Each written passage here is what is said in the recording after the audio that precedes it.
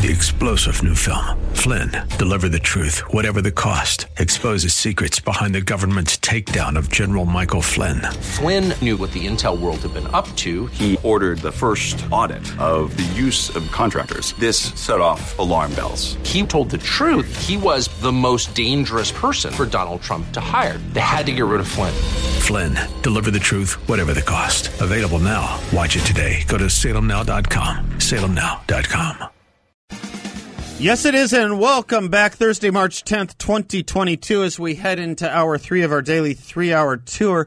It's a privilege. It's really an honor to welcome a new guest to this show, a person with one of the most interesting biographies I have seen, and it is to my detriment and deficit that I am only just beginning to understand the whole complement, the whole catalog of his work and effort.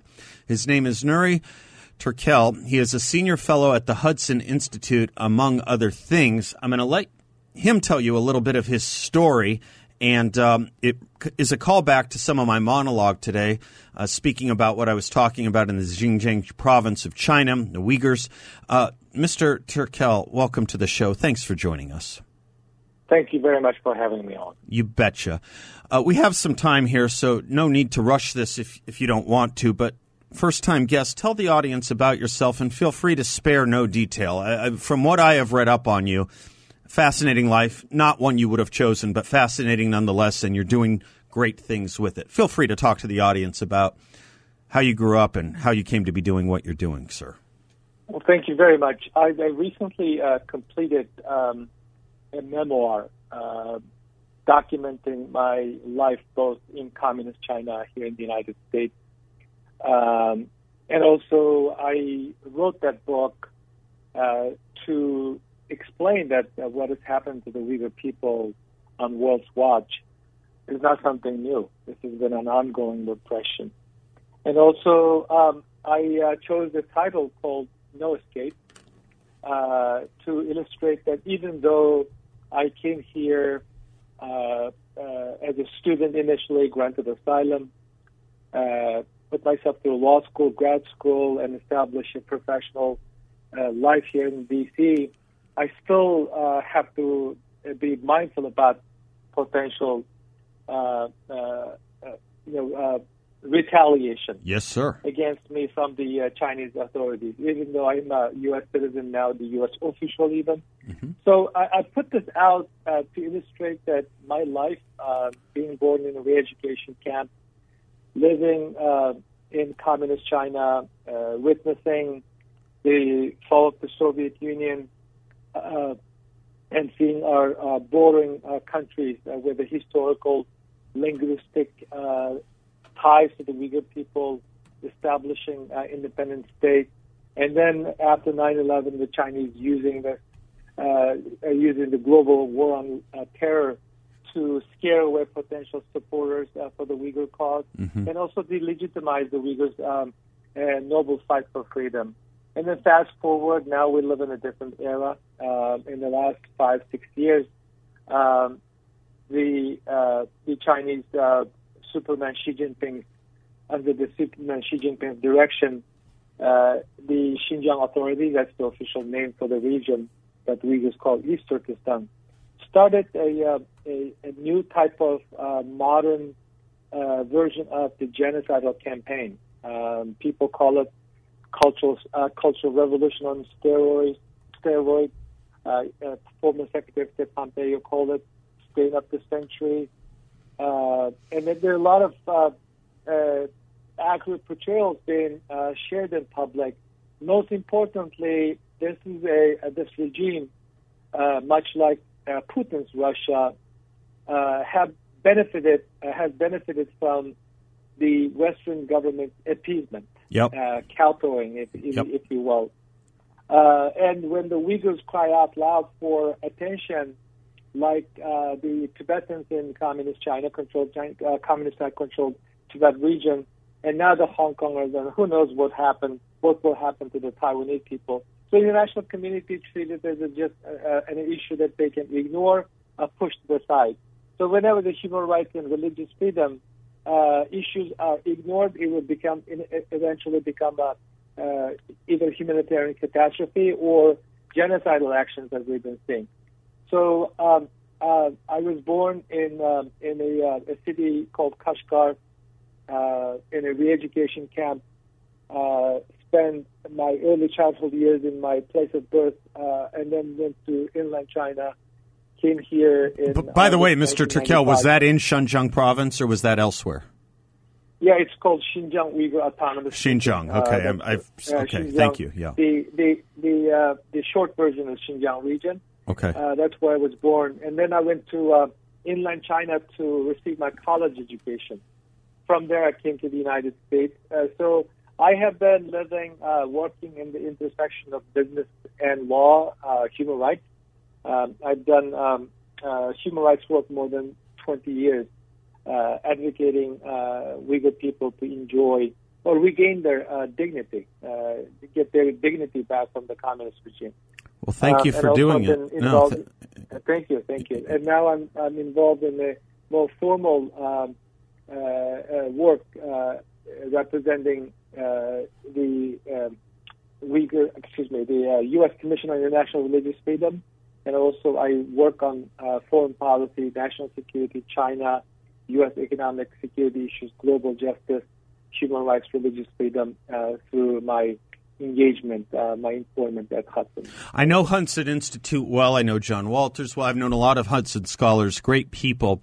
In fact, I think the first time I woke up to, this was many years ago, how bad China was, it was from someone who had an affiliation with Hudson. He's one of the most well-traveled people I know. You may or may not know him. He does mostly education work. His name was Checker Finn. And he told me of all his travels, this would have been about 20 years ago, of all his travels, he had never seen anything so repressive as when he went to Tibet. I'm guessing it's worse in Xinjiang. As bad as Tibet is, I'm betting Xinjiang is worse.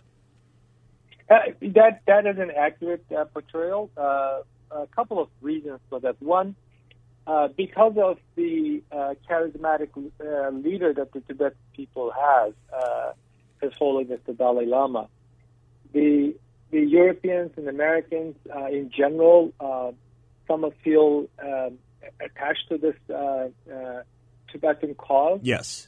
And it was quite popular for a number of years. Yep. There was a strong grassroots movement was built and support, like some Hollywood celebrities even made movies like 7 Years in Tibet by Brad Pitt. So and Richard Gere was a big spokesman for it. Yeah, there was a Hollywood glamour to it for a little while. It seems to have gone quiet. Absolutely. Yeah. Absolutely. Richard Gere still serves in the board of advisors at the International Campaign for Tibet, and he's still very involved. Good. The Uyghurs have none of it. It's not kind of a romantic cause that the Western societies, people in the free world attached to. So the Uyghurs came from pretty much from top down, initially being reached as American conscience after the 9/11 terrorist attacks. There was a lot of discussion about some of the Western government's agreement to believe that the Chinese and the West are fighting the same fight. That had been reversed, but the damage was already done. So, and also the Uyghurs being Muslim did not help much. So the image, the impression that created in various corners of the Western societies, including our own, did not have much regard for Muslim people. And in the Chinese economic influence, the disinformation campaign, and also getting some governments to support, and mostly, ironically, Muslim government support of the Chinese effort, made it difficult for the Uyghurs. But to Uyghurs' benefit, because of the significance of the Uyghur issues in the broader EU-China, U.S.-China relations, namely in the economic security areas, the Uyghur issue had been elevated. That had become part of the serious policy discussion. Sure. The United States Congress legislated two pieces of important legislation, bills. The first one was enacted by President Trump. The second one was enacted by President Biden. So the Uyghurs today, those of us who've been admiring the Tibetan, the attention that the Tibetans got, now feel very gratified that it's not only attention, but there has been turned into a real policy responses. Good. Hold that thought right there, if I can. Let me ask you to hold that thought. I got to take a quick commercial break. We're talking to Nuri Turkel, Senior Fellow at the Hudson Institute, author of a book coming out in just a couple of months, No Escape, The True Story of China's Genocide and Genocide of the Uyghurs. And I want to talk to him about a little bit more about why is it the American left is so animated to virtue signal on behalf of Ukrainians and against Russia when they are so damned silent for the sake of profit, I think, but so damned silent for the far worse genocide, actually genocide, that is taking place in Xinjiang province against the Uyghurs, and what these proposals from the Biden administration would mean when he wants us to import solar panels. I'm Seth Leibson. He's Nuri Turkel. We'll be right back.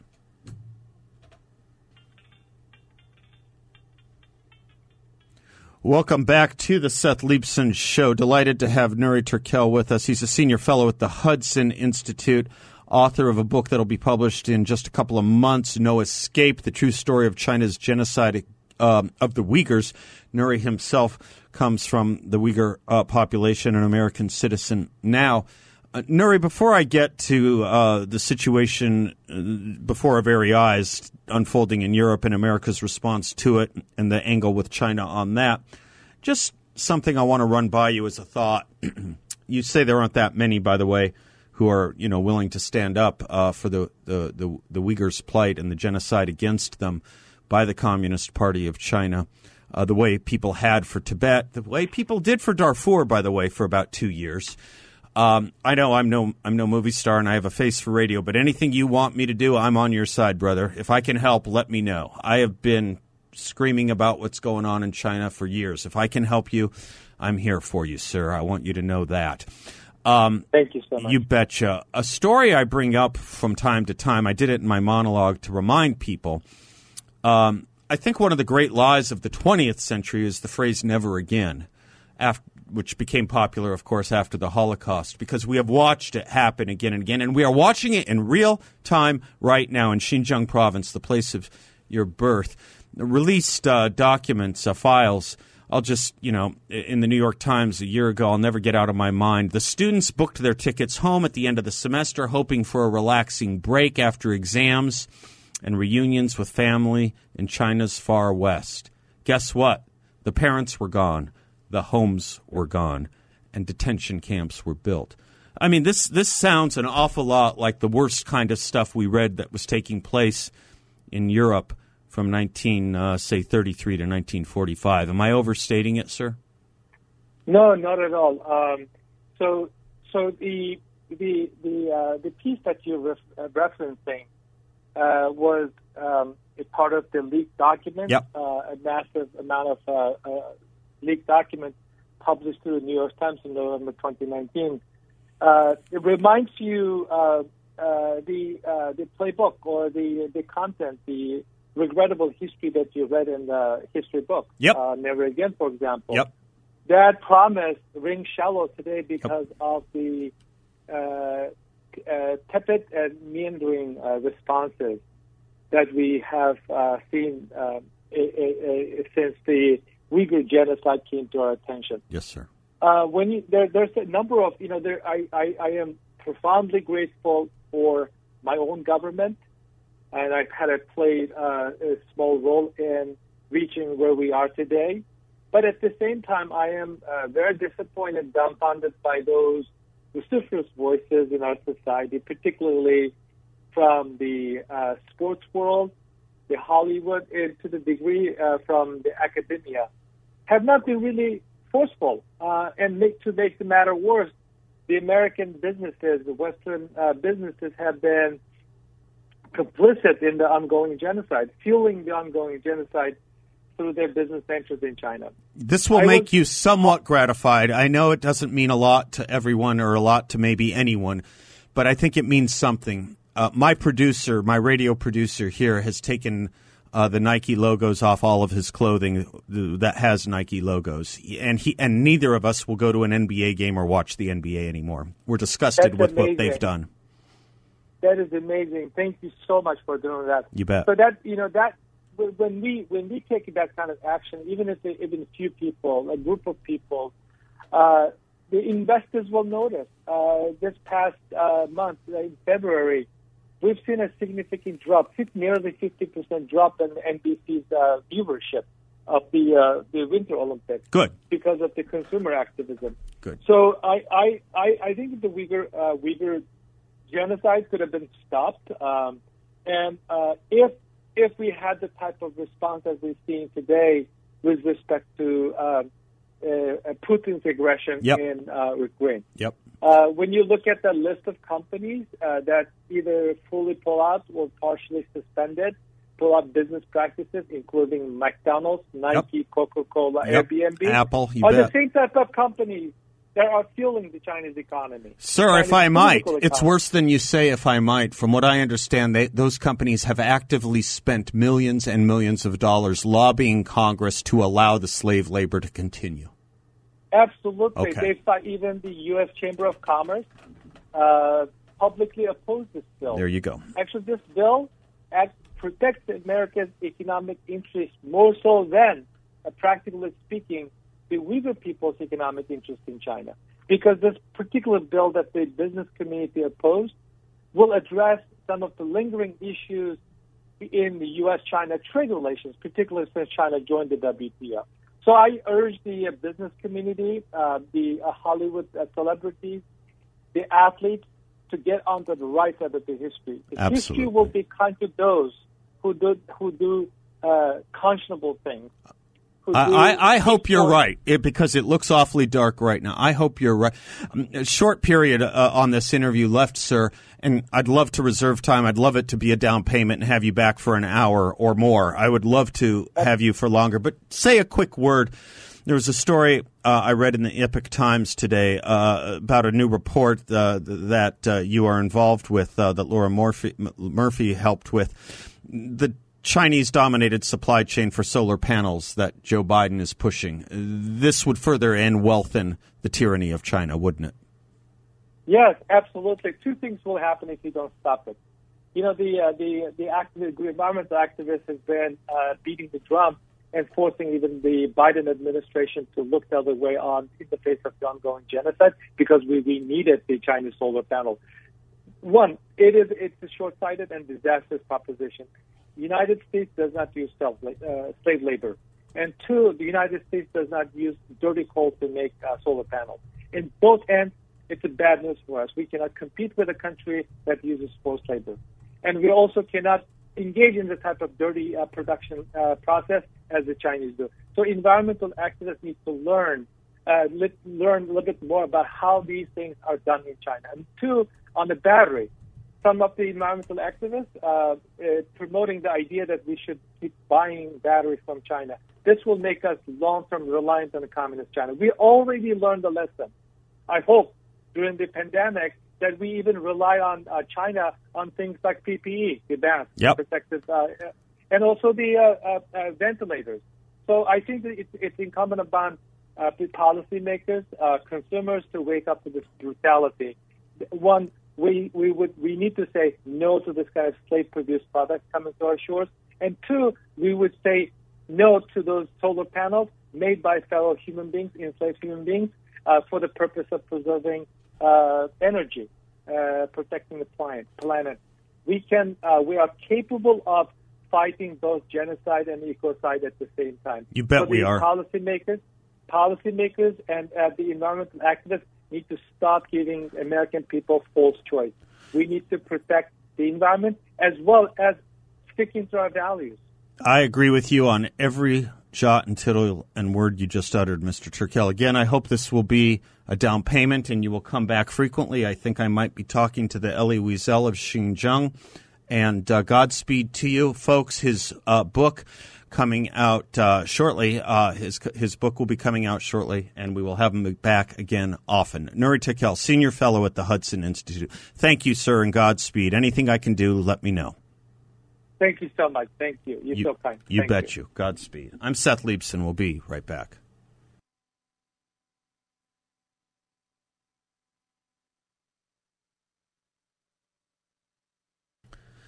Welcome back to the Seth Leibsohn Show, coming to you live from the Guns Etc. studios. That's one great voice. Let me bring you another one, a little more local, and that is our good friend, my good friend, John Gabriel. He is the editor-in-chief at Ricochet. He is a contributor to the Arizona Republic and the host of the King of Stuff podcast and the Nightcap. You can follow him on Twitter at XJohn, EXJON. John, how you been, brother? Good to have you back. Thanks for joining us. Oh, thanks so much. Everything is going fantastic if I forget about the gas prices. I know, and I want to talk to you about that. You have a great new column up at the Arizona Republic. Just a slight note, you're in the broadcasting business. I'm in the broadcasting business. You must get the question from time to time, how do you figure out what you're going to talk about? How do you come up with ideas and things to talk about? It just ain't that hard these days, is it, John? It's just not that hard. Boy, I know. Everywhere you look, it's like, oh, boy, this is bad, too. This is bad, too. Bill Buckley was asked how he could do 3 columns a week, what he said. Do you remember what his answer was? He said, I just read the New York Times every day and find 3 things that piss me off. I shouldn't use that language, but yeah, right. Well, your new piece in the Arizona Republic, Biden can take a bow for rising gas prices. He did that. Talk to me, brother. What are you saying here? Well, I, like most of your listeners, a few days ago, about 2 days before I wrote the article, I pull up to the gas station. I see one of those Biden I did that stickers on the pump pointing to the price. Yep. And I poured $60 into my not too large mid-sized sedan. Yep. And then I turn on the news and I hear, well, no, that's Vladimir Putin's fault. And before that, it was greedy oil companies' fault. And before that, it was COVID ending, even though it didn't end yet. That was like a year ago. Yep. And it was just like, Biden did this. It's his fault. There are other mitigating circumstances, of course, but it started shooting up because oil futures started shooting up right when he entered office and decided to hopefully power cars on unicorn dreams or something like that by canceling Keystone Pipeline, issuing new leases, slowing down fracking, and all the other things. He wanted to make sure we are no longer energy independent, and this is what it looks like. This is what it looks like. And, yeah, the price, to blame it on the crisis with Russia seems to me odd.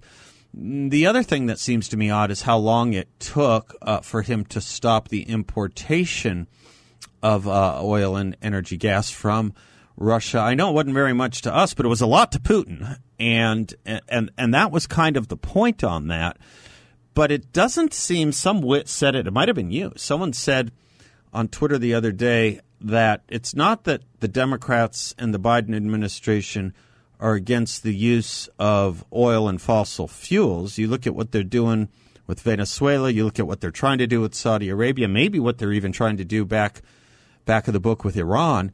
It's not that they're against oil and gas. It's they're against American oil and gas. You think that's a fair statement? It's absolutely correct.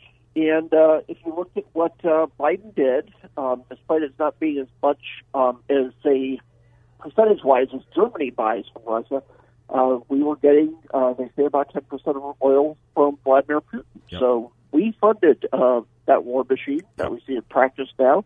And so he decided, well, I guess we shouldn't do that anymore. Why don't we fund the war machines of Venezuela to oppress their own people, of Iran? The left, boy, they sure hate Saudi Arabia. Maybe go to them. We could just be drilling it here. Everybody knows that. It's not a difficult thing to do. We've been blessed by being an energy powerhouse with all the various forms of energy we can have. And Joe Biden has decided we should be weak in this area, in the area of energy, as we are in so many other areas where he wants to keep us weak. Let me pick up on the why. This was a short segment. You've hosted this show before. You know how it works. We have a longer segment coming up. Can I explore with you a little bit more deeply why he would want to do this? Why Democrats would want to do this, and also this element, hard to put your finger on, of going hat in hand to these dictatorships to help bail us out when we have everything we need right here. There's something very self-abnegating and diminishing about. As we head to break with John Gabriel, who will be right back with us, let me put in a word for our friends at Balance of Nature. Balanceofnature.com is their website, their fruits and veggies. I take them every day. It is so easy. It has kept me well for about the 3 years that I have been taking them. Their Maintain, Protect, and Repair blend on their fruits and veggies, a blend of 15 vegetables and 16 fruits. That's all that's in there. That's all it is. There is nothing else. There's no additives. It is third-party inspected. Balanceofnature.com for the best and most healthy you can be. Make sure to use discount code BALANCE. Balanceofnature.com, fruits and veggies, discount code BALANCE. Welcome back to the Seth Leibsohn Show. John Gabriel is our guest. He is the editor-in-chief at Ricochet, a contributor to the Arizona Republic. We're talking about his most recent piece there, Biden Can Take a Bow for Rising Gas Prices. He did that. John, I can appreciate a desire to try and, lighten, make more green our energy use. I can appreciate the desire. But it is something that is not going to happen anytime in the near future. And it is increasingly odd to me that when we have the resources right here, which would not only create our own energy without endowing dictatorships like Venezuela, Saudi Arabia, Iran, or until yesterday, Putin, is it an idea fix that they want to play a game by telling us, well, we're not doing it. We're not extrapolating our own sources. We're not using our own natural resources and greenhouse emissions. Is it an ideological game we're trying to play? Is it a shell game? Because there is something awfully diminishing about having to go to these tin pot dictators for the bailout, while it takes the next 100 years to get us onto solar, wind, and water.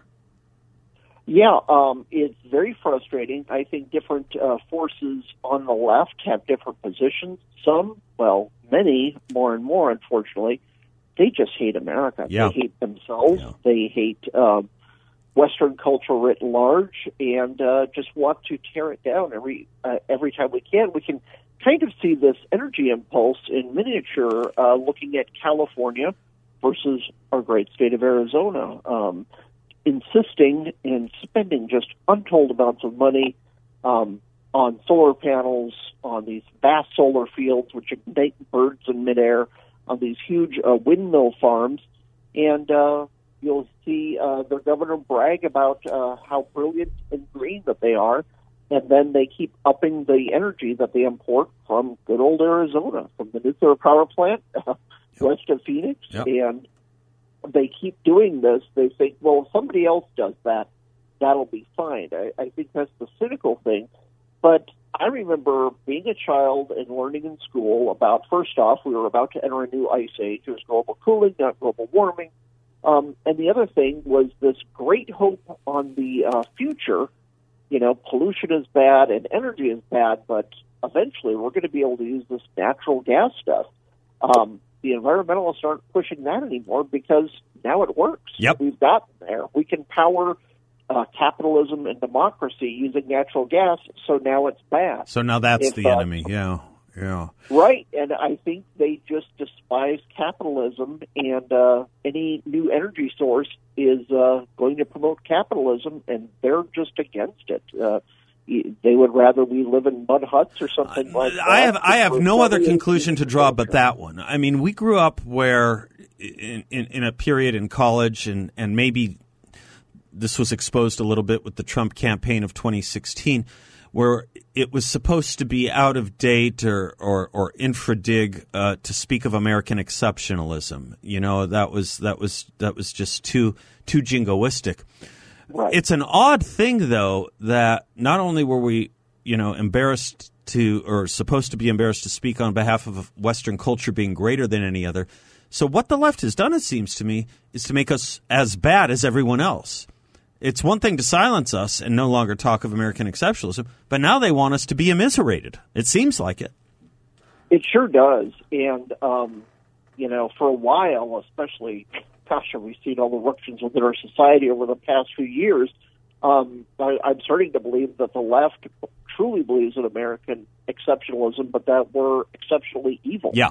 The 1619 Project and so forth. Yeah. It just absolutely, it's like the sulky teenager slamming the bedroom door because you just don't get me, Dad. I'm too cool. I hate you. I hate my parents. And it's like the society-wide version of that petulant teenager. People are so used to kind of the basic civil rights that we've grown accustomed to, and so they just kind of spit on it. They think that's the natural order of things.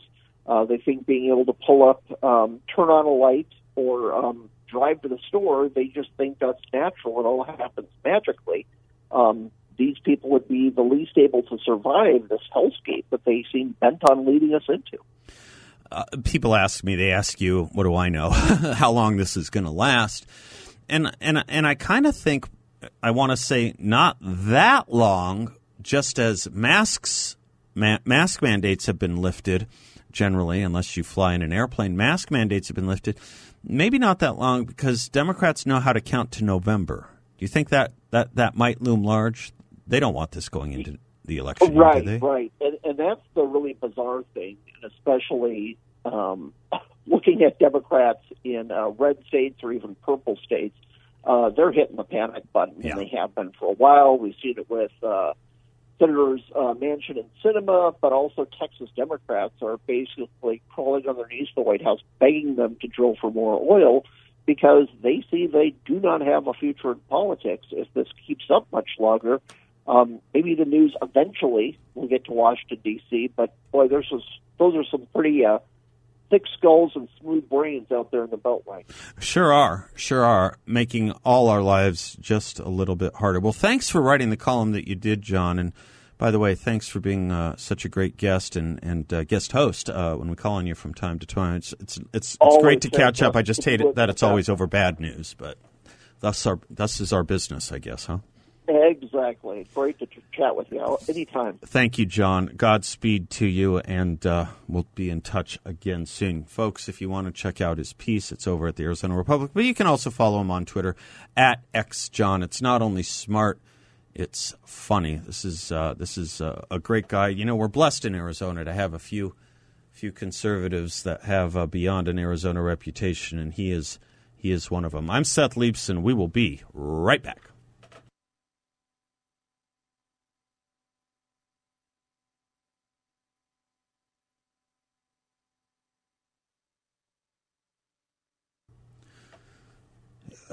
A lot of thank you, Bill. Thank you for staying with us too, folks. Closing thought here. A lot of historians pinpoint the beginning of the Cold War. I mean, it had already begun by Russia's actions, the Soviets' actions, Stalin's actions, but many of them pinpoint it in a kind of backhanded way to Winston Churchill's 1946 speech at Westminster, what's known as the Iron Curtain speech. Once upon a time, it was known as the Sinews of Peace speech. So heavily descriptive of America's role in the world, and then, what we were just learning about, which was Russia's role in the world. I thought it was worth rereading it. It's a fantastic speech. And let me just give you a talk about, why these guys are great for the ages. One part of it. The United States stands at this time at the pinnacle of world power. It is a solemn moment for American democracy. For with primacy and power is also joined an awe-inspiring accountability to the future. If you look around you, you must feel not only the sense of duty done, but also you must feel anxiety, lest you fall below the level of achievement. Opportunity is here now, clear and shining for our country. To reject it or ignore it or fritter it away will bring upon us all the long reproaches of the aftertime. It is necessary that the constancy of mind, persistency of purpose, and the grand simplicity of decision shall guide and rule the conduct of the English-speaking peoples in peace as they did in war. We must, and I believe we shall, prove ourselves equal to this severe requirement. Severe requirement, folks. Let us not fall below the level of achievement, which first begins with the understanding of who we are, what we have done, and what we can do for the future. Don't fritter away, as he said, lest we suffer the long reproaches of the aftertime. Until tomorrow, God bless you all. Thank you all. Class dismissed.